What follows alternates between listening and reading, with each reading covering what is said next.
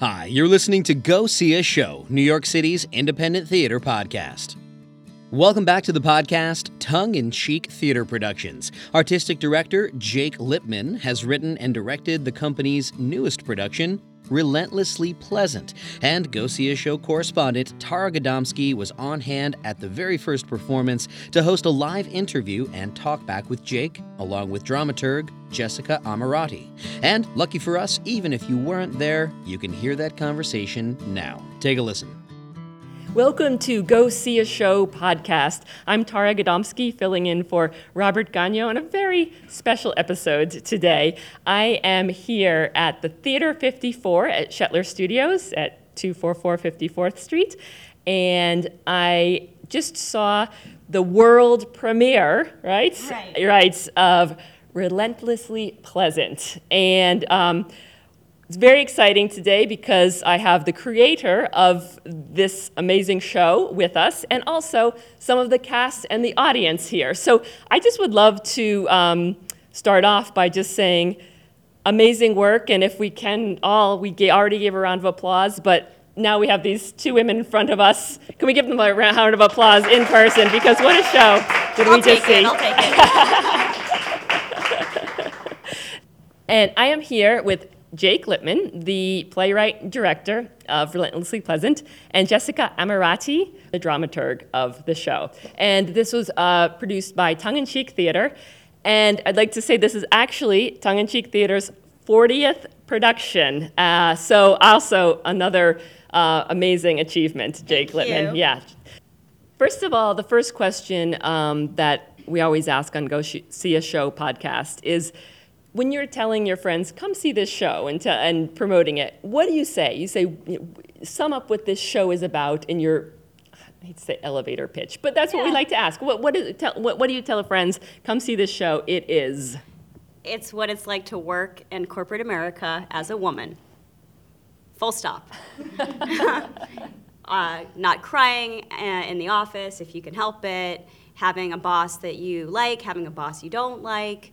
How do you make your way? How do you show your ambition? How do you hide your ambition? It's about, figuring out what your place is when you're in this hierarchy. Great. So a little bit, though, about what the show is. Okay.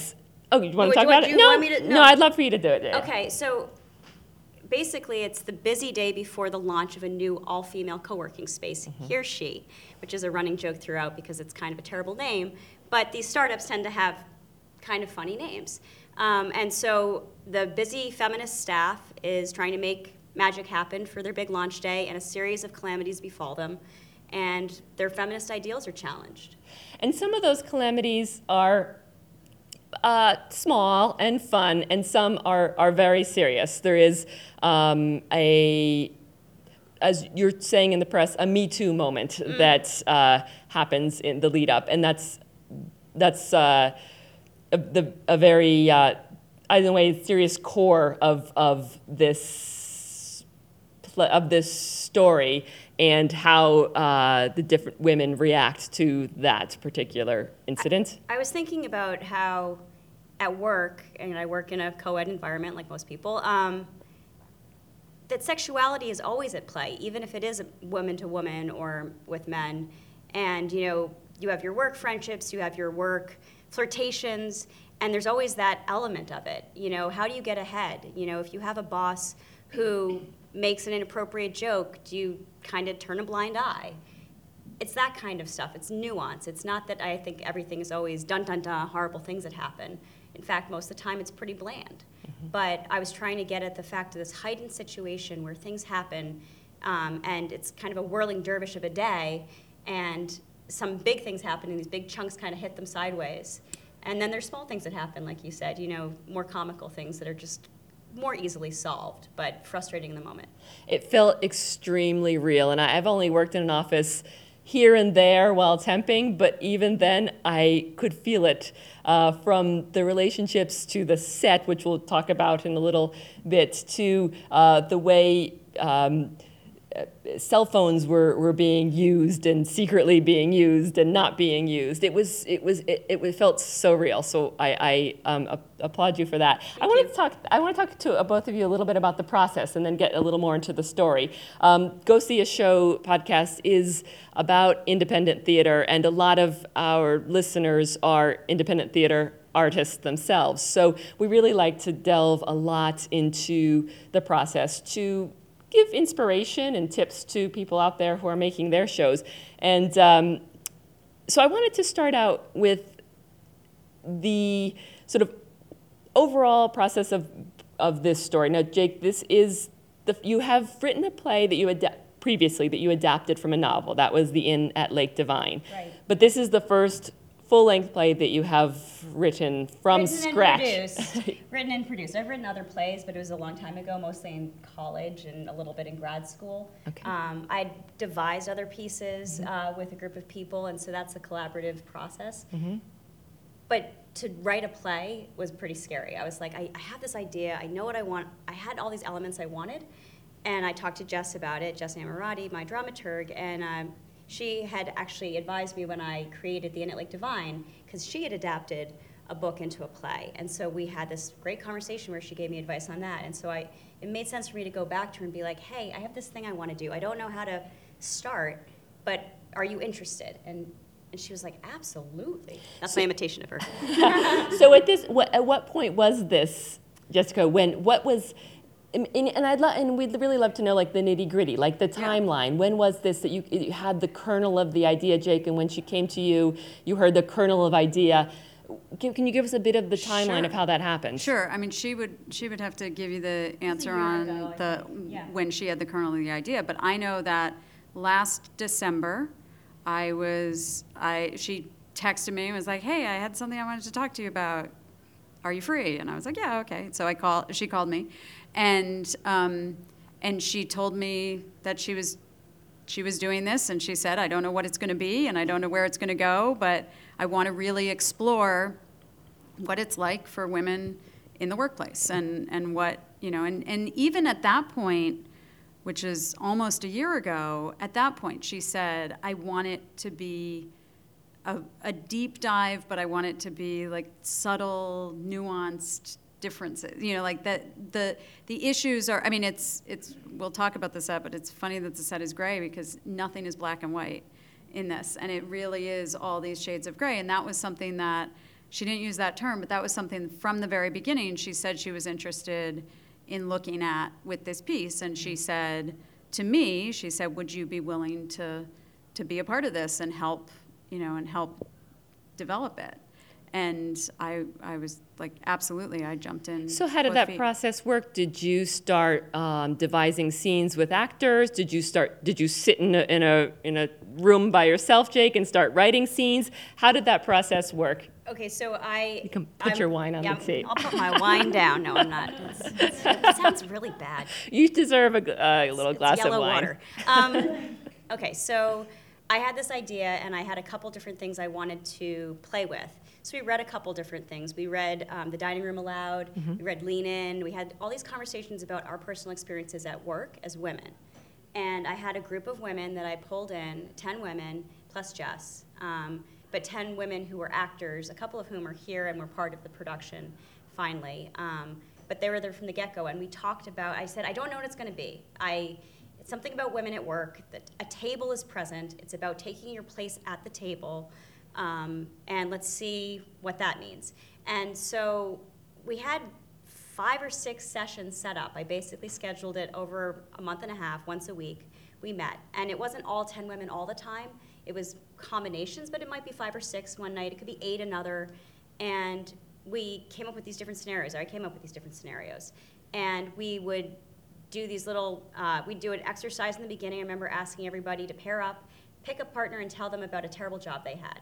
So people told stories about being, a waitress one summer and having a horrible costume they had to wear, or servicing a celebrity, or all these funny things that kind of laid down tracks for this later, and then they performed as the other person. So if I were playing you, I'd be like, oh, I was Tara Gadomski, and I used to work for the BBC. And, I would do you, right. And then you would do me.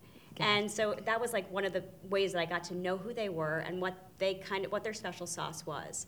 And then we did these scenarios where they kind of played a boss, firing someone or promoting someone, or having a breakdown in a conference room and crying. All these scenarios kind of played out, and there were multiple drafts, and that's where I pulled Jess in. So Jess wasn't at these devising sessions, right? You were at a first conversation. At the first conversation, right. And then I basically, after 6 or 7 weeks, had this first draft, and it was amorphous. It was all these different scenarios.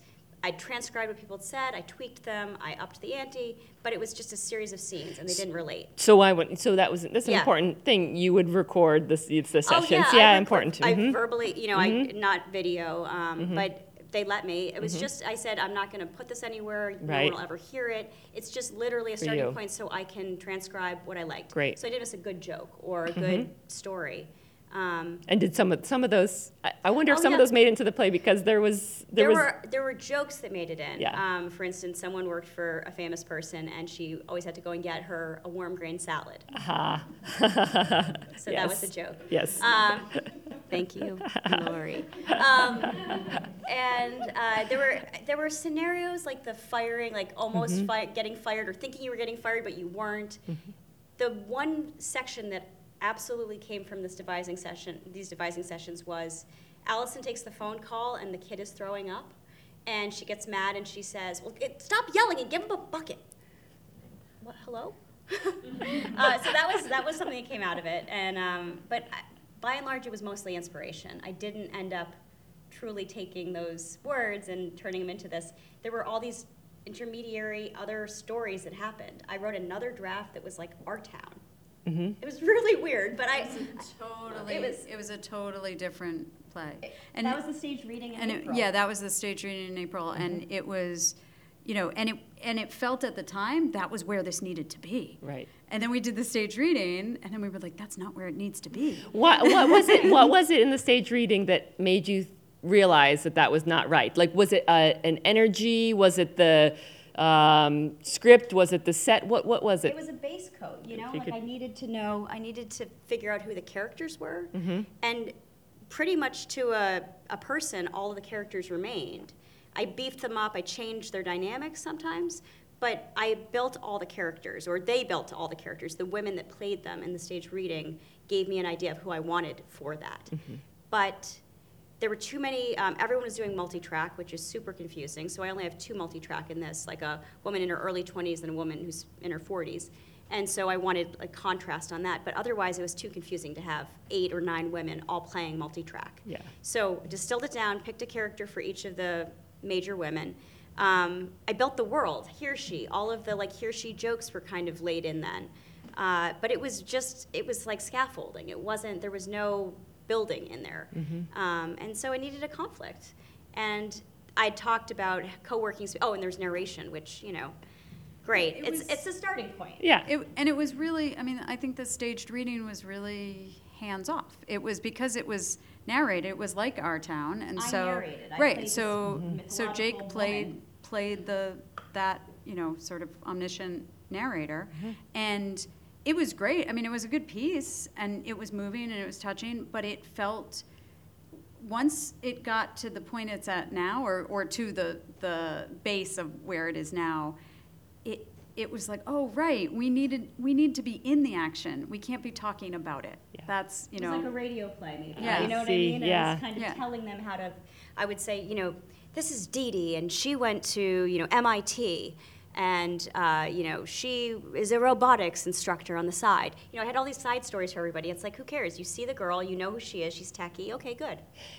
Yeah. One thing I really did love, well, many things I loved about the show, but one is there wasn't a lot of exposition, and it wasn't because it wasn't needed.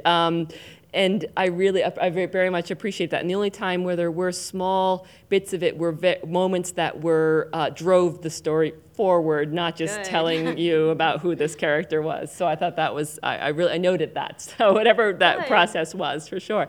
So then the stage reading, you went back to the drawing board a bit. Big time. Then when did you sort of finalize a script, and how did that come about?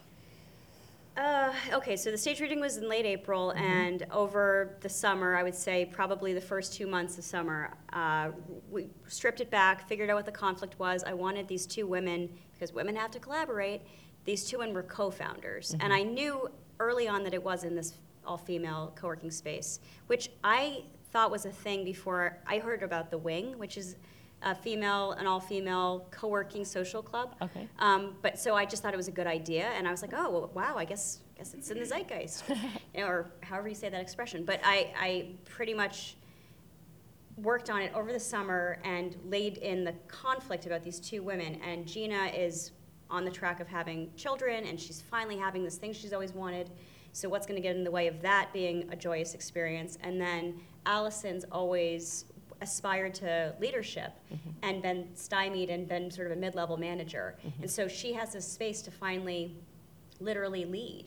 And so the two of them have similar missions. You know, they have things that they want to accomplish, that they're going to accomplish, but what's going to get in the way of that? And so when I figured out that conflict over the summer, I would say it was probably sometime in June. And late June, and I had people over every month or so to read what I had aloud. And that was instrumental to everything, to hear what landed or what confused people. And then people would be like, no, I thought that character was the one who, you know, got in trouble. And I'd be like, oh, interesting. Okay, if that person got in trouble, that actually heightens the tension in this other scene. Oh, the Greek chorus, the three tertiary characters, what are their conflicts? You know, how do I build them into it? Okay, they're setting up the green room, and then there's another conflict that arises. So it gave me something to see these other people come in and do it. And then, Jessica, at this point, you were helping sculpt the script. How is that? I know you're an experienced dramaturg, but how is that?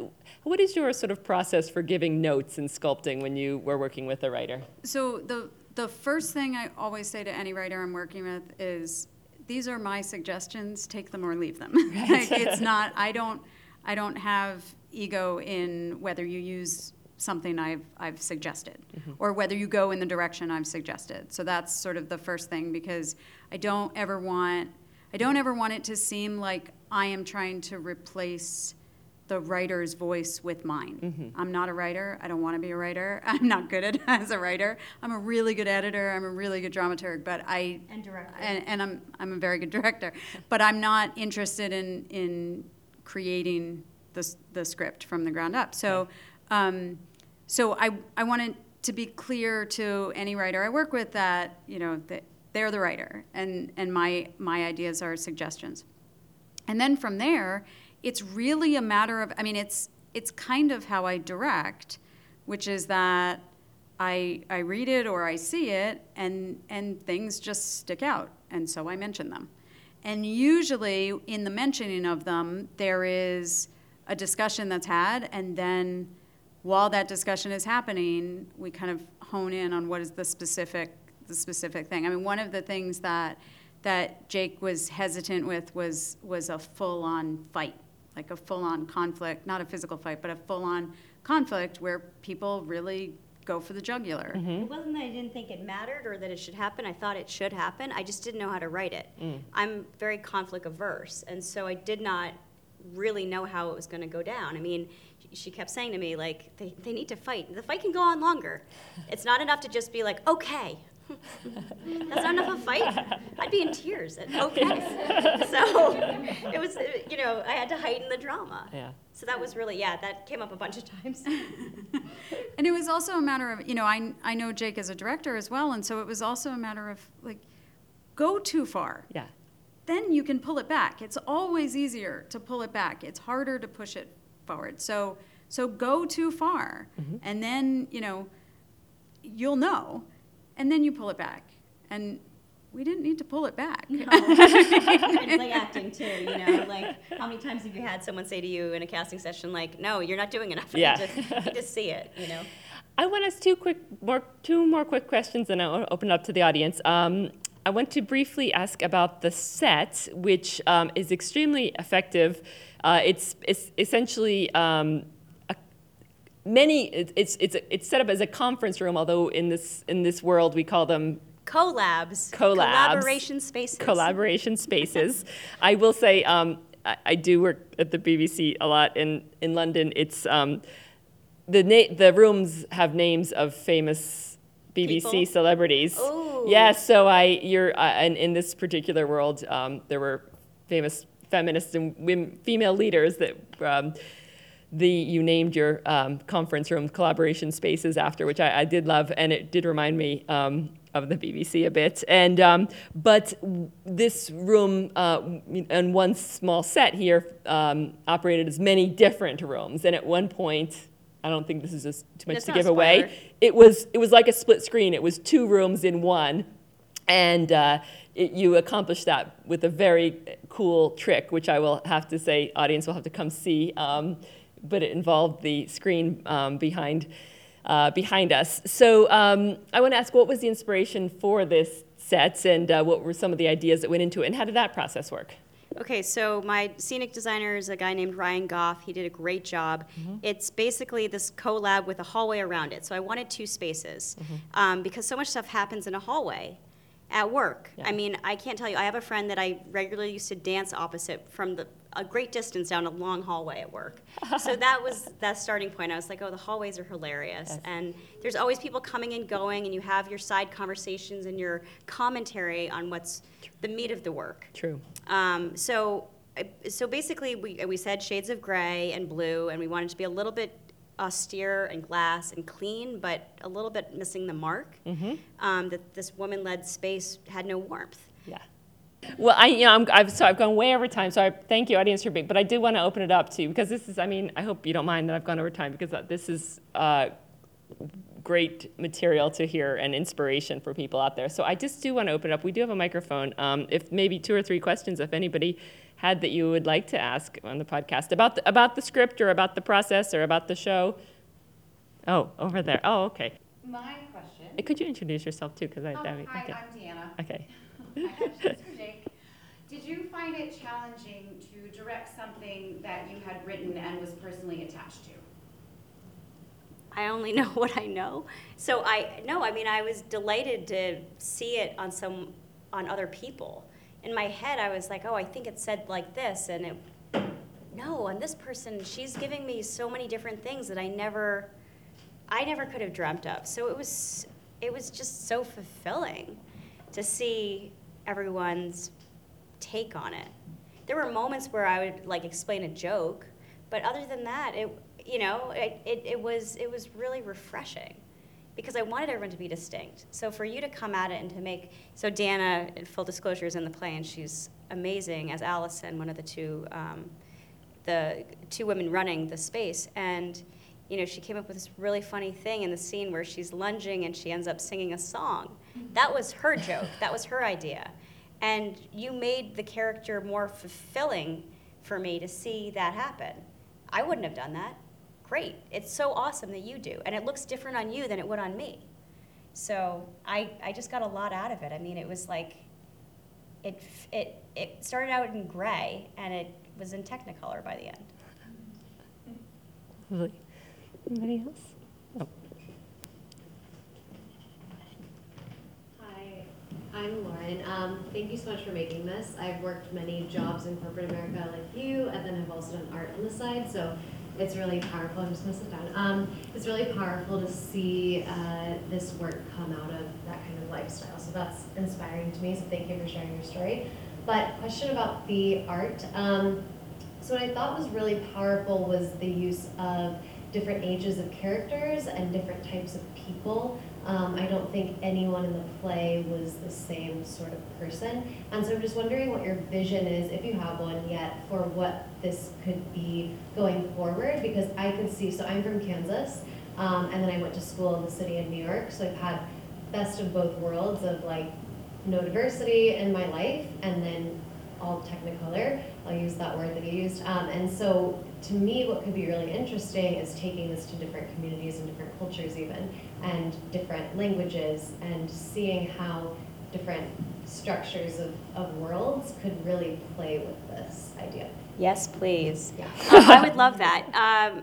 There's a note in the playbill. If anyone saw this play and they want to encourage other people to come see it, that would mean a lot to me. If you have an HR group that wants to come or an affinity group, And then I would love for it to be done at universities and by different groups anywhere. But I also think it would make a great TV series. And so that's my next step after this.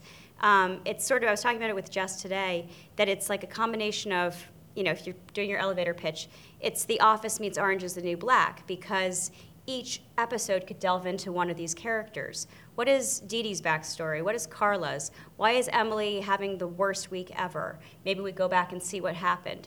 And so we have these protagonists that are obviously the leads, but yeah, they could be, I didn't write with any particular color or age especially in mind. And it just, we tried out a bunch of different women, and some people just took to it, and I was like, yes. I didn't know that's what she looked like, but yes, that's who she is. So yeah, thank you. That's a great cast. That's a great another note for casting, because I think,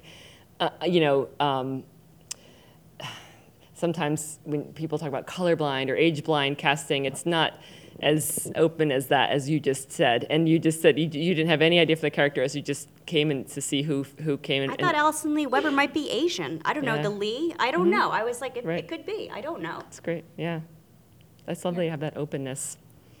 Is there anybody else that wanted to ask a question? No? Thank you all for spending the time here. Well, I guess just the last thing we wanted to ask for the podcast is, thank you. Lauren did ask what's next, so that's great. And we hope to continue to see Relentlessly Pleasant at theaters all over, but you're still here. This was just opening. This is the very first night. So tell us the details and how long you're on for and where to get the tickets. Absolutely. So Relentlessly Pleasant, written and directed by Jake Lippman, that's me, is running for 14 performances, October 10th through 27th at Theater 54 at Shetler Studios, which is 244 West 54th Street, the 12th floor. And as I like to say in my emails, it's a nondescript high-rise between Broadway and 8th Avenue on the southern side. But with a new lobby. It's all fancy. It's got a lovely new lobby, and the bathrooms are remodeled. Yes. And so you can get the tickets on your website. Our website is www.TICtheater, and it's TIC for tongue-in-cheek, theater with an ER.com. Robert always says ER or RE is the second most asked question on this podcast. Always. After what is this play about? ER. Well, again, thank you so much, Thank you. Jake Lippman and Jessica Amarati. Thank you. For spending some time with us. Thank you, audience, for staying as well. But also thank you for creating a show that I think goes sort of beyond the cliches of what we're talking about at the moment and how women are in the workplace. It goes much beyond the surface, and I haven't seen that a lot in a lot of art that's being created at the moment. Can I say one quick thing about that? So I went to Smith College undergrad, and to be in an all-female environment was really important to me. I got so much out of it.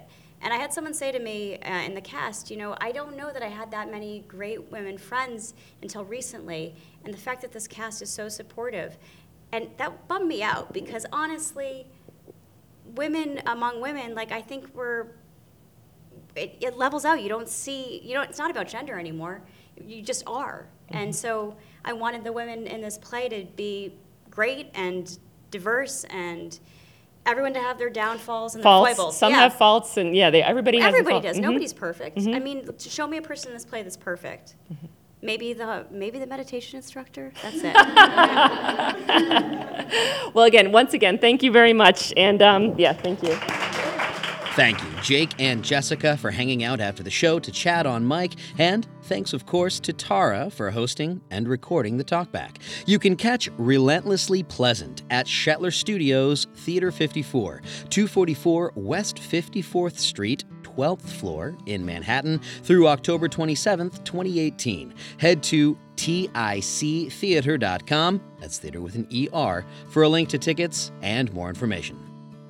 Thanks to you for listening into the podcast. If you dig it, please like it on Facebook, facebook.com/GoSeeAShow. Follow @GoSeeAShow on Twitter, and rate and/or comment on the show's Apple Podcasts page. My name is Robert A.K. Gagno. You can find me on the internet at Robert Gagno, GONYO.com.